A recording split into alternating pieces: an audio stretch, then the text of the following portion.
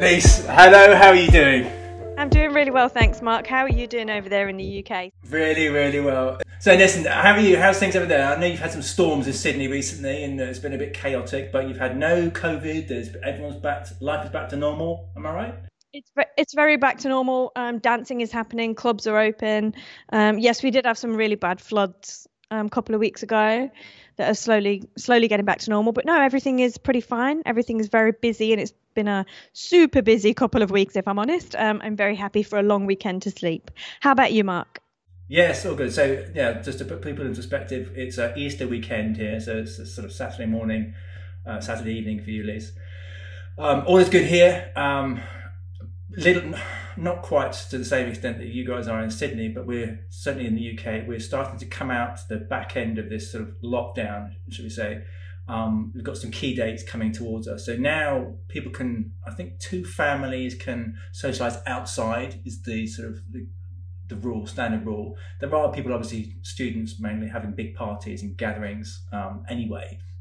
And you can have your hair cut, can't you, in 2 weeks' time? Yes, that's right. What are you saying? I know my hair's looking rather long, to the point where it's almost in a ponytail. In fact, the cat does go in a ponytail, but no one ever seen that. Totally anyway, rocking the mullet. So yeah, I love mullets. Listen, I'm all about the 80s.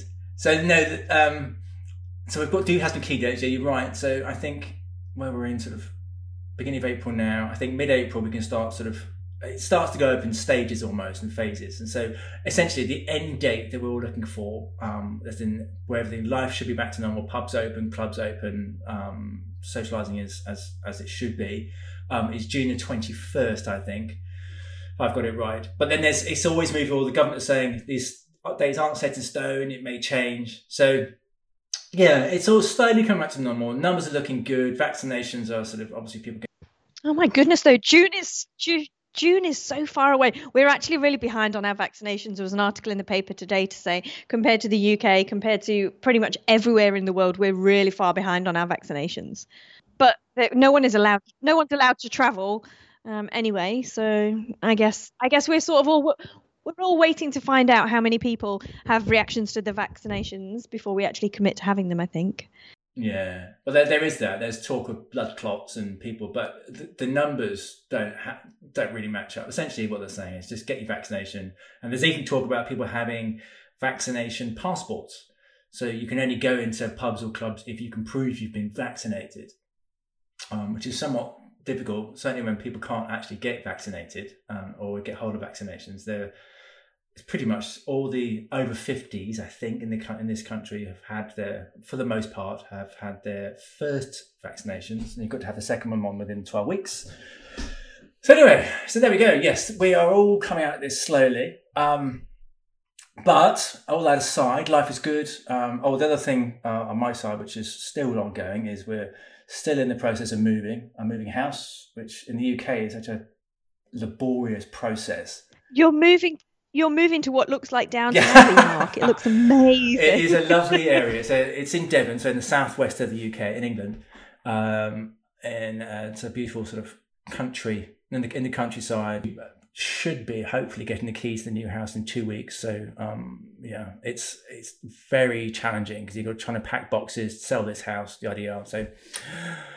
But no, apart from that, life is good. Work is going on. Doing lots of interesting work with some new agencies. Yeah, what are you working on, Mark? Tell us. Broadly speaking, for the purpose of today's conversation, we are going to be talking about job titles. And interesting enough, more recently, certainly the last year or two, I have been doing lots of sort of contract work and freelance work. Today's discussion is all about job titles. I think it's a really interesting one, isn't it? And it's one that probably both of us over the past 2 or 3 years have changed roles, disregard what the title is that went with that role. We've changed what we've been doing, what we've been working on quite a few times. And we've had quite a few discussions about how relevant is the title? How relevant is your experience? How is our world changing? What is, project-based freelance and all those kind of things? And I think it's a really good time for us to talk about it. And there's also some really wacky job titles doing the rounds at the moment. There are. I think, so essentially today's discussion is about sort of what is your job title and what does it mean to you? Creative job titles.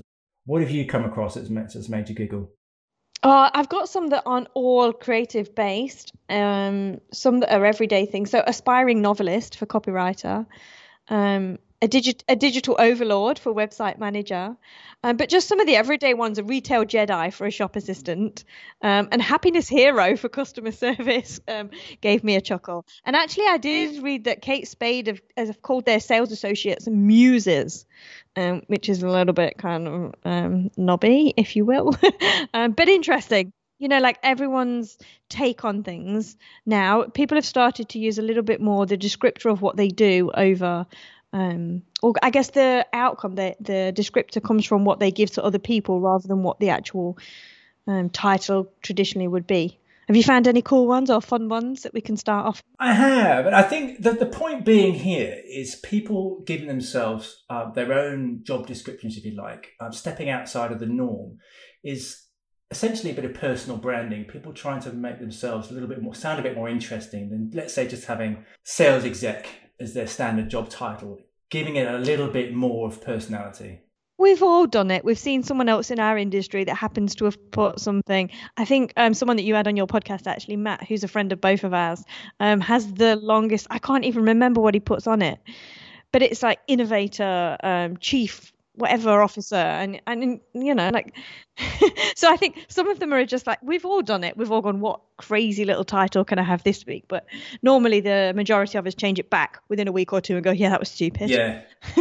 Yeah, you're right. And I think that goes, we were just saying before at the beginning of the discussion. So in terms of where I've been in job titles and my sort of thoughts upon them, your standard business structure, let's say for the purpose of this conversation, let's try and talk around the creative industry and the design agency environment. To start off with, maybe say what you would class your title as now and what other titles you've held, or just a few other titles that you've held that you can recall on. Essentially, for those listeners who are sort of perhaps aren't necessarily in the design industry, so your standard structure for a design studio might have, let's say, certainly for the design of the creative side, say you start off with your juniors, your mids, your senior designers, then move on to design director. And then beyond design director, who are sort of also team leaders, you have associate design director or associate creative director, then a creative director, then executive creative director. Then you start blending into sort of the board members, if you like. So you have CCOs, so chief creative officers, also MDs, and potentially also the presidents. But then it gets a bit blurry up around the area. But that is your standard structure, if you like. And then you've also got the strat guys who come in and they follow the same sort of, and the copywriters, the same sort of hierarchy. At the moment, I've been in the design industry for 20 years and a little bit. So again, working my way up that structure and working independently now. So not working for any one agency. I have my own sort of little small business, which then I could also refer to myself as a freelancer. So I refer to myself as currently an independent creative director and business owner. Then you start getting into the semantics of, okay, what is a freelancer? What is a contractor? What is a small business owner? And it becomes quite blurry. So we'll park that aside for the moment. So currently, Lise, my job title is an independent creative director. What is yours? Oh, I'm obviously not independent. I'm a real life creative director. Well, I'm pretty independent. Yeah, so that's brilliant. I love it. On a very different level if you watch some of the dodgy marketing that's been going around about me. And I'm actually just a creative director at the moment. And I've floated with that in terms of I've been a creative director across different platforms. And then also last year, before I started this role at SGK, I also ran under the title of brand strategist as well, because it's something that I got more into over the past 5, 6, 7 years working with strategists. So I was creative director and brand strategist. And I think one question that I would have for you, Mark, because I think it's a challenge, the higher up you climb, the harder it is to get actual creative work. So at the moment, and it's relevant in my industry to have the title that I do, because like there's that structure, the bigger the business, the more structure there is. And then I was thinking about today when we were talking about this topic, and I was thinking about it actually, because most people say to you, okay, you're a creative director, what do you do? And so you go, well, and I started kind of brainstorming all these things. And you would do the same things, Mark, but because you're independent, you probably do them on different levels. So you don't necessarily have a team. You'll have people that you can pull in when you need to.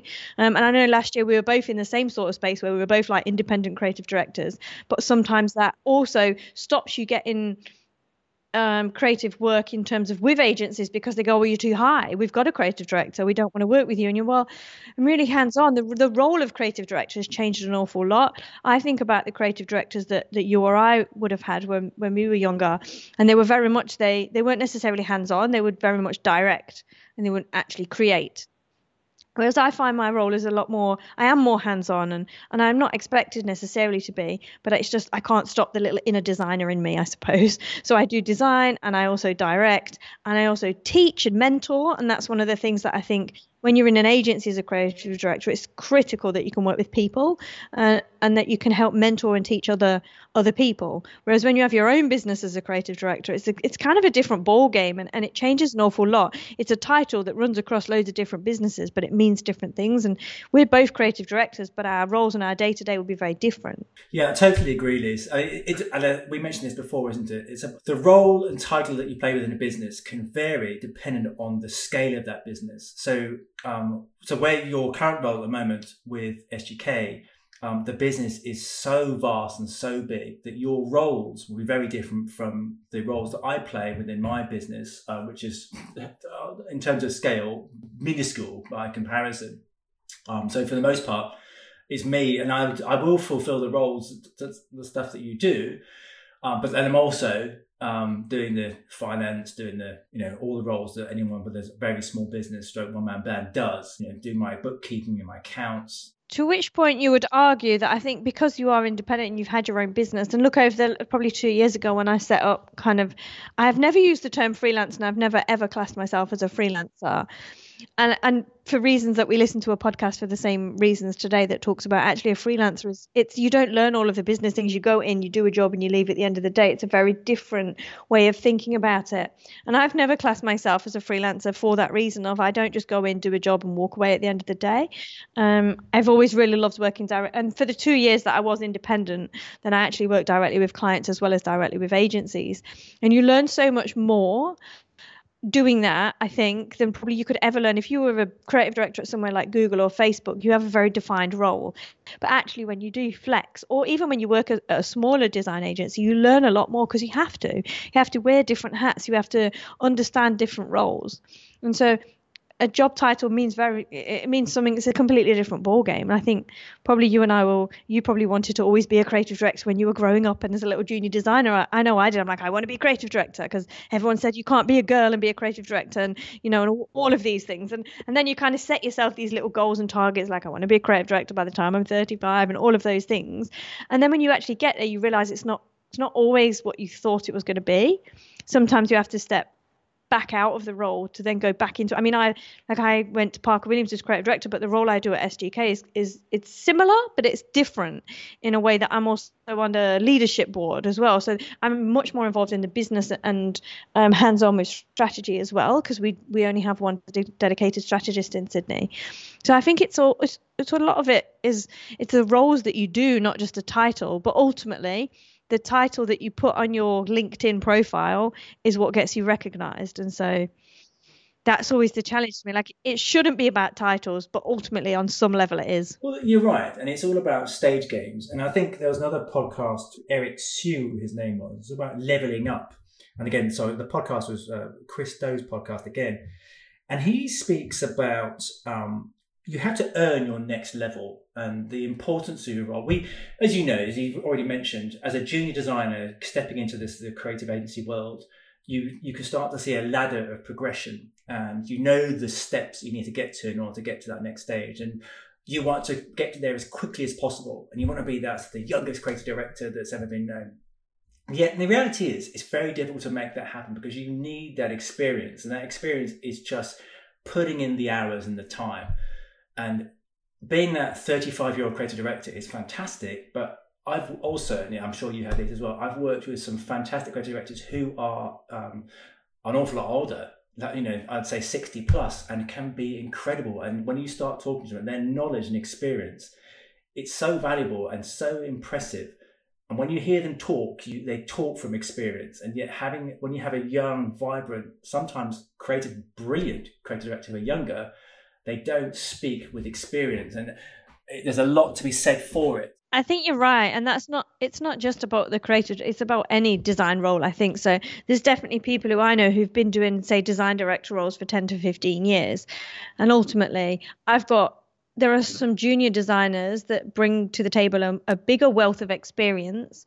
So in terms of technical skills, I think, look, let's be honest, 10 to 15 years is going to give you a lot more technical skills if you've been technically hands-on for the whole time.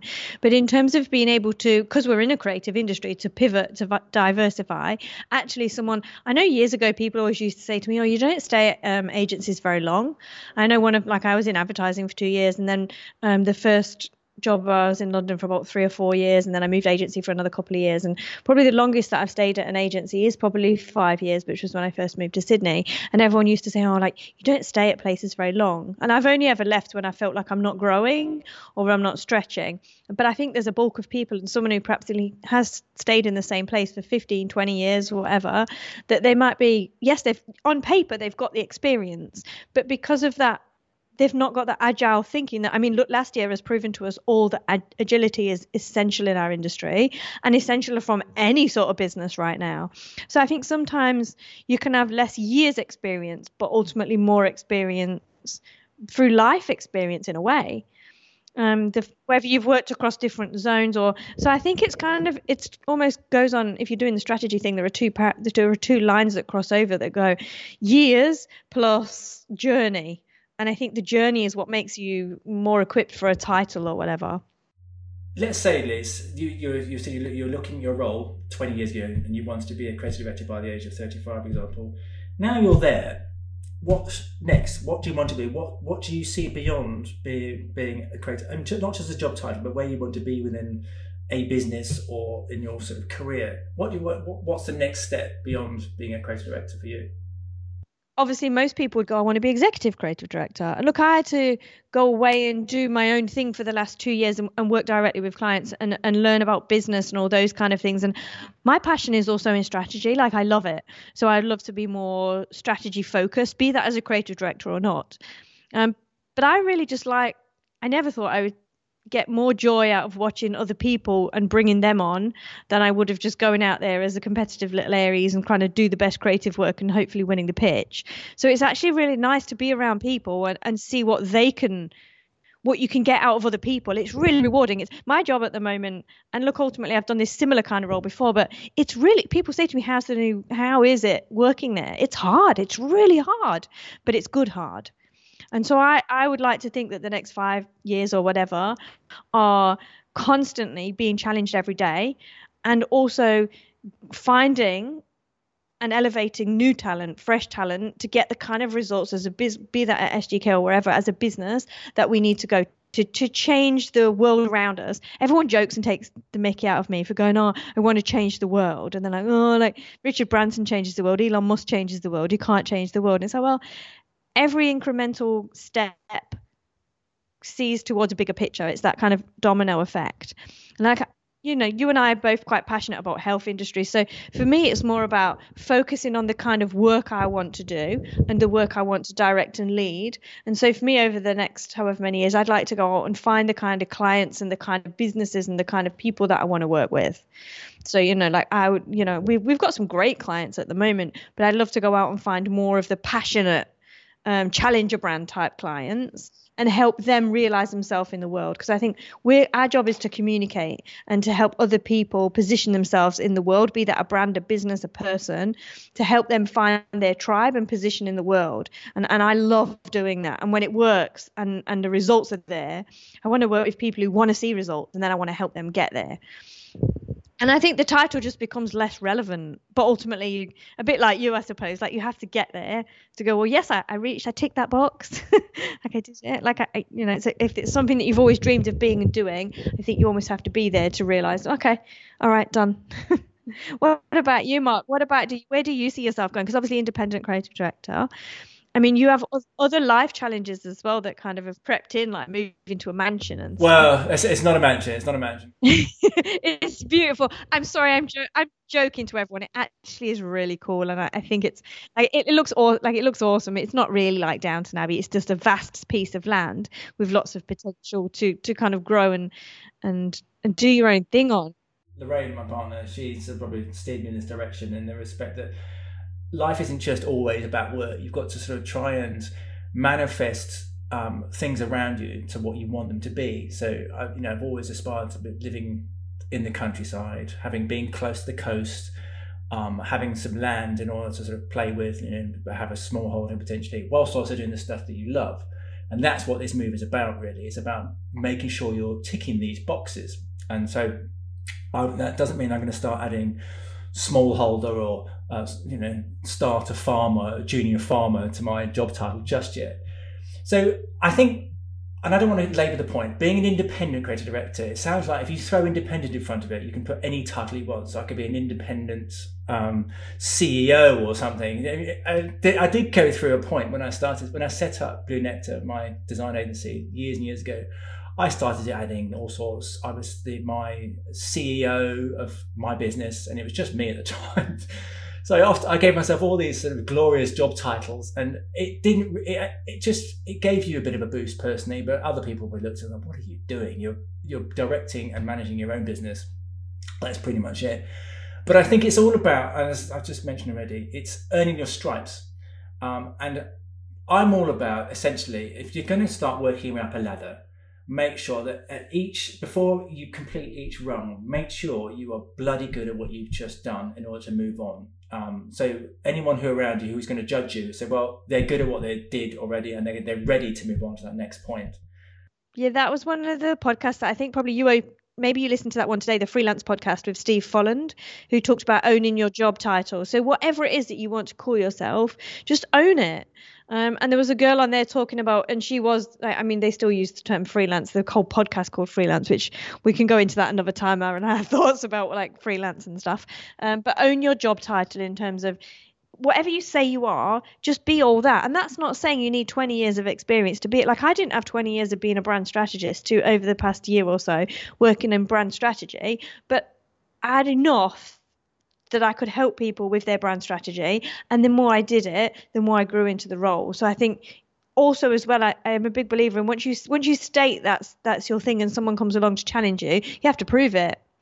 And so I think if someone comes along and goes, oh, you do some strategy, can you help me with my strategy? Well, now you've got to prove it. Now's the chance. And normally you do it before you actually claim it.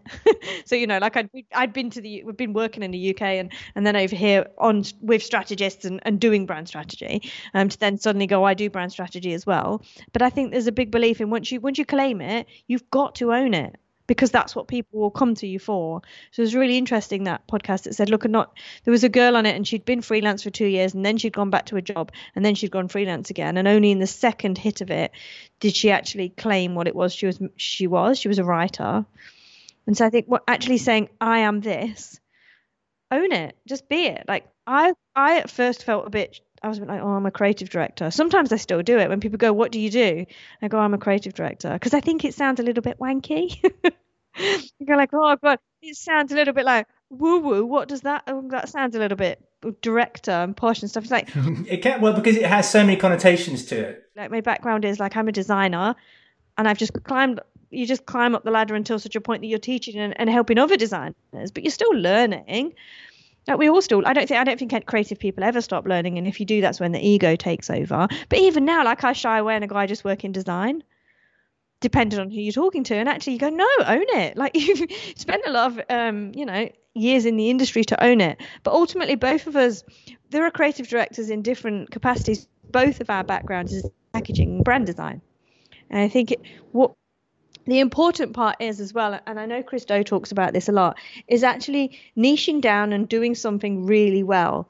People say, can I just be a generalist, or can I float across different disciplines? If you're a creative director, is it a digital creative director? Is it and there are different types of areas. And I think to have done something really well, like I do have a short attention span, but ultimately when I'm in a work mode, I'm passionate and very it's the only thing I can spend hours and hours and hours doing and losing time in. And I think when we're younger designers, I mean, you and I both did packaging design, and we're both like hats off to us. We're good at packaging design. We do it really well, and we've done it really well for a lot of years. And I think that's when you can then go, well, I can be a bit more generalist now, so I can do a bit more digital, or I can learn something a bit new. But we had to learn to do one thing really well. Well, because there are fundamentals which apply to them sort of across the board. So, the skill sets that you've earned doing packaging, and even across when you start bringing into the idea of man management, for example, and managing teams, managing people, that will also apply to other categories, if you like, within design. I still think that when we start referring to job titles, there's still a bit of a mix between what a freelancer is, what a contractor is, and what a small business owner is, and what job titles catch up between them. And I think you made a reference to it before, and there's another interview with a gentleman called Jonathan Stark who spoke about the difference between freelancers versus small business owners, and the freelancer being a hired gun, effectively a mercenary within the design industry. They go into businesses, do what they need to do, and then get out quickly to move on to the next job. And what are your thoughts on that, Liz, in terms of, do you think freelancers are effectively mercenaries within the design industry? I don't think intentionally people are. I think it's a mindset but I have always felt uncomfortable about the term freelancer, for me personally. Yeah, I agree. For some people, and I definitely, we have freelancers in our studio, and there are very different mindsets. There are people who come in as a freelancer, they do the job, and at 5 o'clock they're all done, dusted, they're out the door, and they probably don't think about it until the next day. And for that reason, I could never class myself as a freelancer. I go in and I know that Blair Enns talks a lot about, think about the value you add, not the hours and the cost that you're outputting.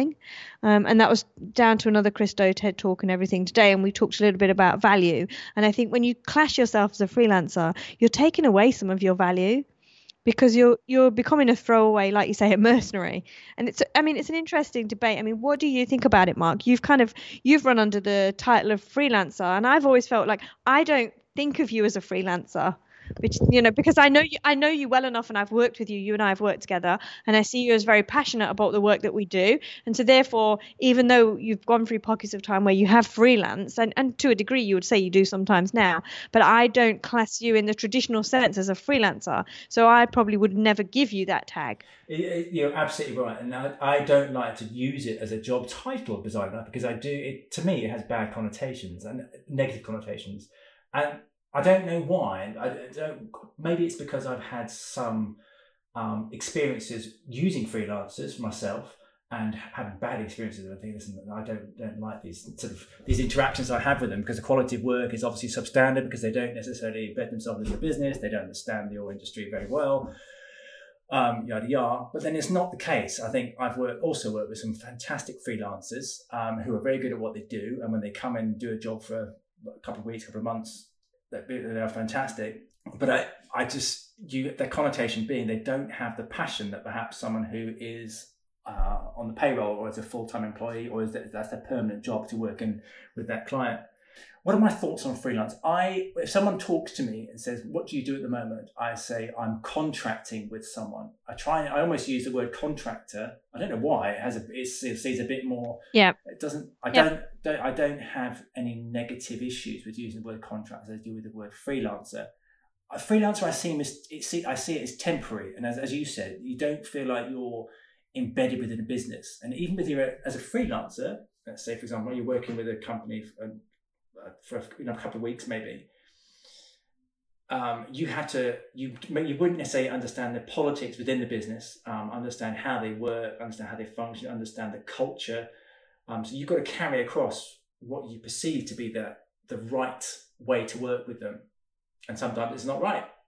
And then that's when you start to realise that it's not the right role for you, and you sort of part ways and go and freelance with another business. So yeah, it's a really hard one. It's a really hard one to place, but I think I refer to myself as a contractor when I'm not working with my own clients. With my own clients, I am directing the design, and if I've brought in a team with me, I'm directing them. So I'm working as a creative director. So it's horses for courses, and every job I do is quite different in that respect, and what my role is. And do you think, Mark, that the title that is your job title is representative of how much you earn? So that's always been the question. to say that salary scale is represented by the job title. So you'd always assume that a junior designer, if you just put a designer as opposed to a junior designer, then that would be reflective within your salary. It's a really, really good question.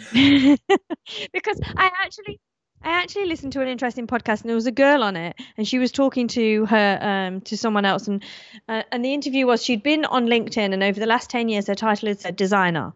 She started as a junior, and ultimately she might have grown up within a very small design agency, and then, so her role had changed and her pay scale had gone up, but she'd only ever classed herself as a designer on LinkedIn.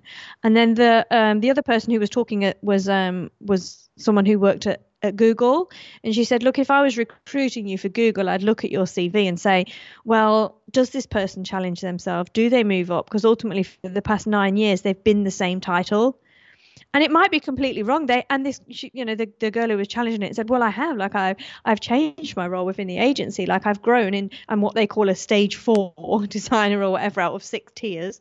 But ultimately it's not reflected on LinkedIn. And the girl actually said, well, look, if you're looking for a job and you want to go somewhere like Google or Facebook, where there are these levels and these hierarchies of growth, you're going to have to at least tell me what your roles and responsibilities were at each stage.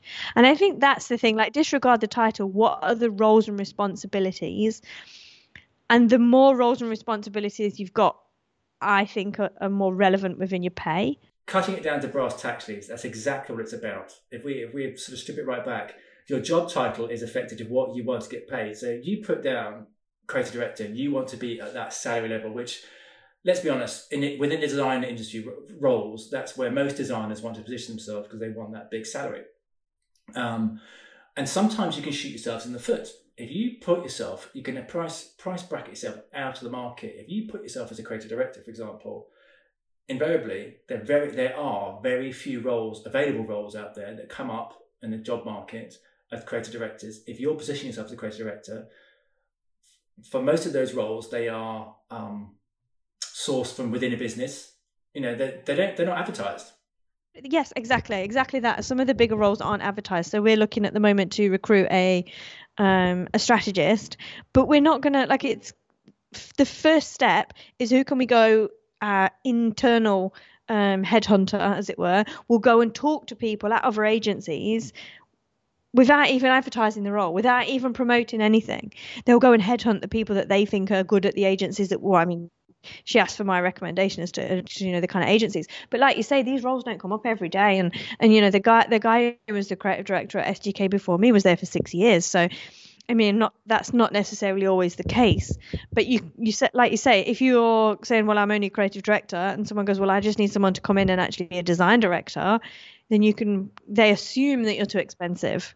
That's true. And or not only expensive, you're placing yourself above your station almost. And I think that's the most important thing. You have to be realistic. So bringing it right back to what we were originally discussing is you have to make sure that the job title you give yourself is reality. And there is an importance. And I think I mentioned very briefly before, when I was, let's say 10, 15 years ago, I would give myself random job titles and try to elevate my importance within what I did. The reality was I wasn't exactly creative director 15 years ago because I didn't have the experience, perhaps, maybe 15, 16 years ago. But I would say now I have the experience and the sort of a backlog of work and personal development to position myself as that title role.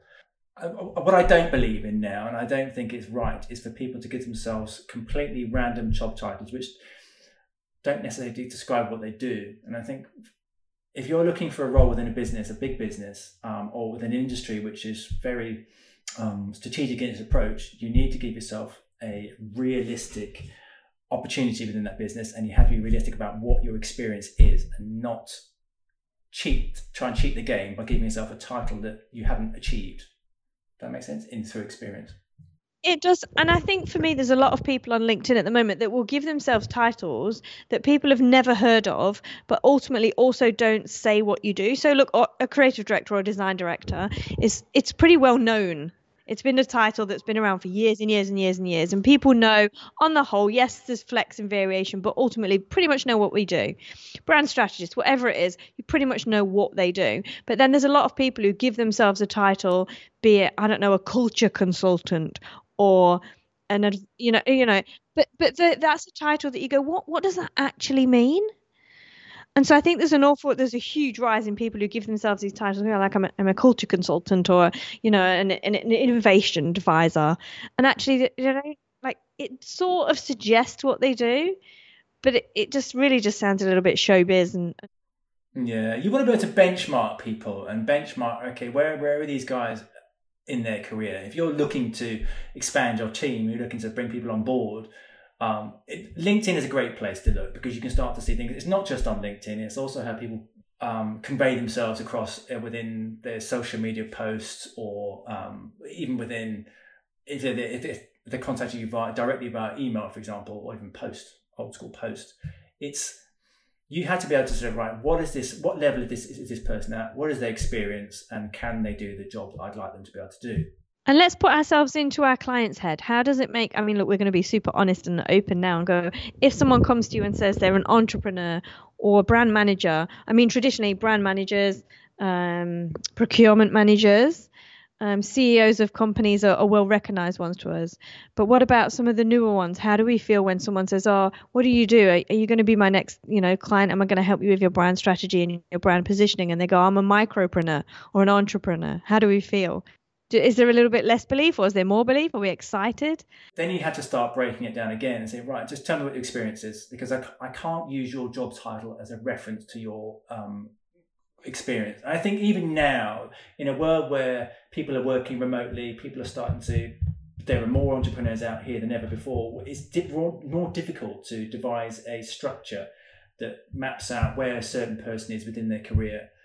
If you start basing it on years of experience equals where they are in their sort of stage of creative. There must be an equation. Yeah, I don't know what the most creative job title plus years experience plus how much ego equals. And there's new terminology coming out, so we always got to make sure we keep up with the times in terms of what the semantics are within a description of a business. I mean, I saw it the other day. Someone's job title was a BX director, and of course, you've got UX, user experience, and BX is now brand experience, or your brand experience director, and a brand strategist. And you've almost got to try and see through the lines a little bit. But you can, for the most part, I think, if you start to sort of look at someone's experience, where they've been, what they've done, what they've achieved, you start to understand what it is where they're at. And you have to almost park that job title thinking, okay, it's not just in their job title. You've got to see what they've done. And of course, talk to people that they've worked with. Then you get to understand, okay, this guy's a chief bullshitter. That's what he is.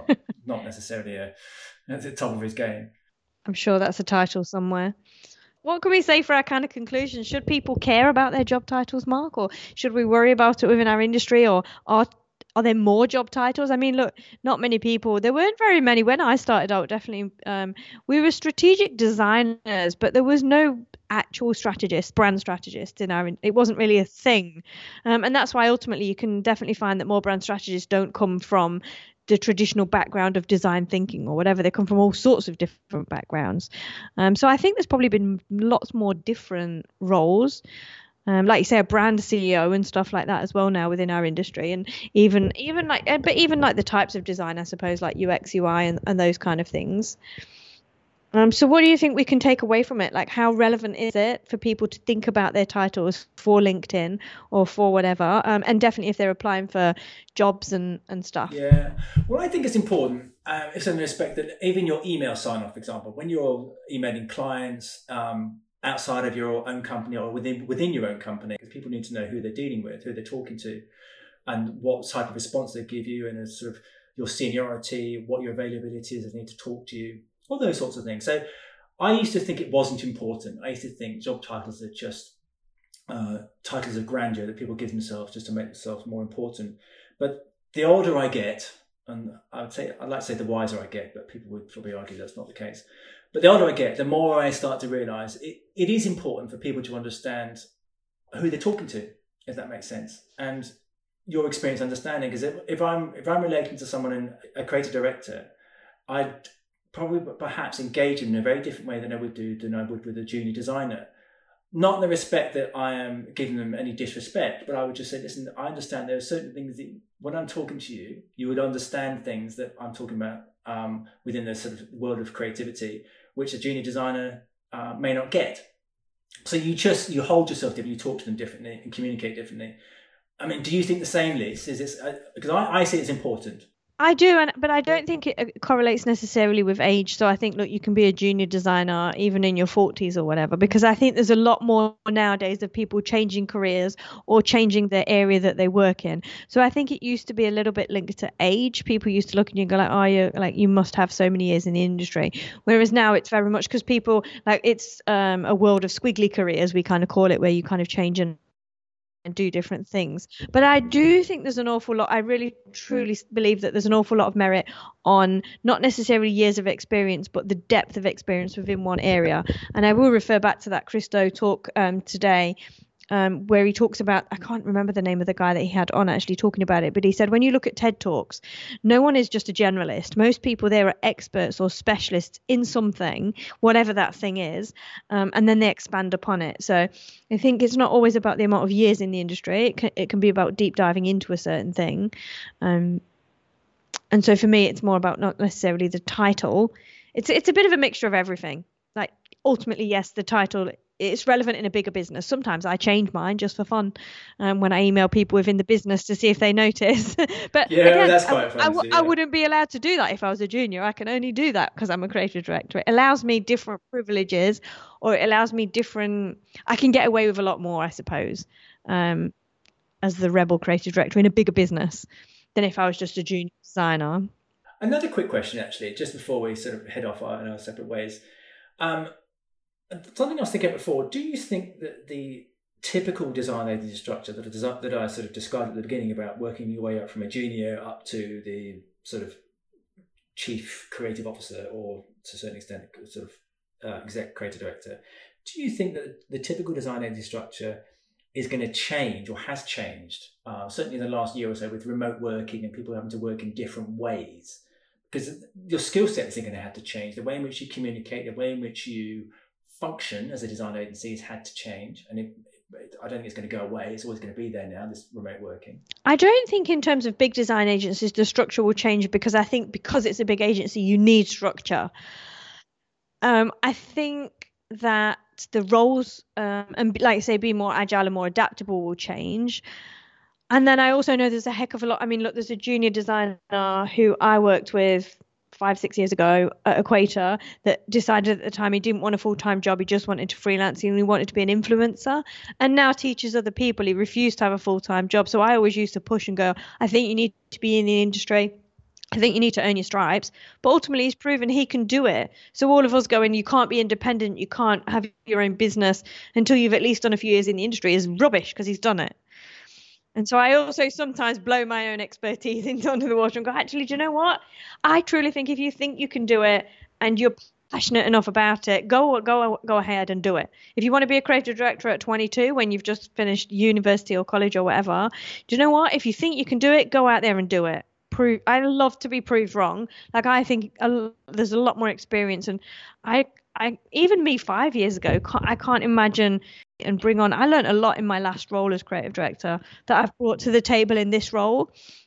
And I think I had to get it wrong a few times to bring, and I don't get it right all the time now, but I think there's a lot in terms of trying and failing. And I think you get better, you get a higher role the more you try and fail. It's not necessarily about being in a place for a long period of time. And I think, just to cap it all, I think as a creative director of a large, huge business is a very different role and fulfillment of what you're actually doing on a day-to-day basis than it would be for a small one-man band, two-man band business. You know, a creative director in that sort of business is entirely different. I did think that, but I would have to say it's all about the people. So I think even as part of a bigger business, the people directly around me are amazing. And I think of them, like I sometimes have to remind myself it's still part of a big business, because the people make me feel like it's part of a smaller unit, I suppose. And I think, look, Mark, before we finish up, what we should ask is, if you weren't in the creative industries, what would be your dream job? I think if you weren't doing what you were doing, if you weren't an independent creative director, what would you do? That was one of the first things I thought. Lord of the Manor. Lord of them. Well, you might be soon. Well, no, that's it. I'd be the Lord. Lord Mark. I don't know. Then it starts coming back to what other jobs would I be doing? I like what I do. I love our industry. I love the category that I work within. So I'll stick with what I've got. Did you never have a backup or something else you wanted to be at school other than Superman? Oh yeah, totally. This is hard. That's it. I'm still working on my flying bit. Oh, absolutely. And I often think about it. I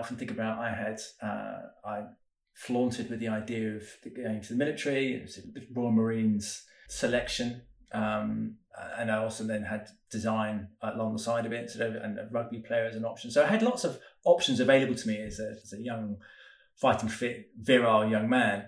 Had the world at his sort of fingertips. And I still believe I have that now, even though I probably don't. I still feel like I'm 20 years old and still have those options. So if I wanted to work out and be a PT instructor or go and join the Royal Marines, the reality is I couldn't, but I'd like to think I could. I still have that youthful mind. Never say never. Never say never. You can do anything you set your mind to. I truly believe that. Listen, running around the field, carrying men who are sort of 18, 19 stone, as I was at the time, I wouldn't be doing that now. What about you, Liz? Let's ask one last question for you then. Oh, mine are not that creative. I just always wanted to be an architect or a press journalist.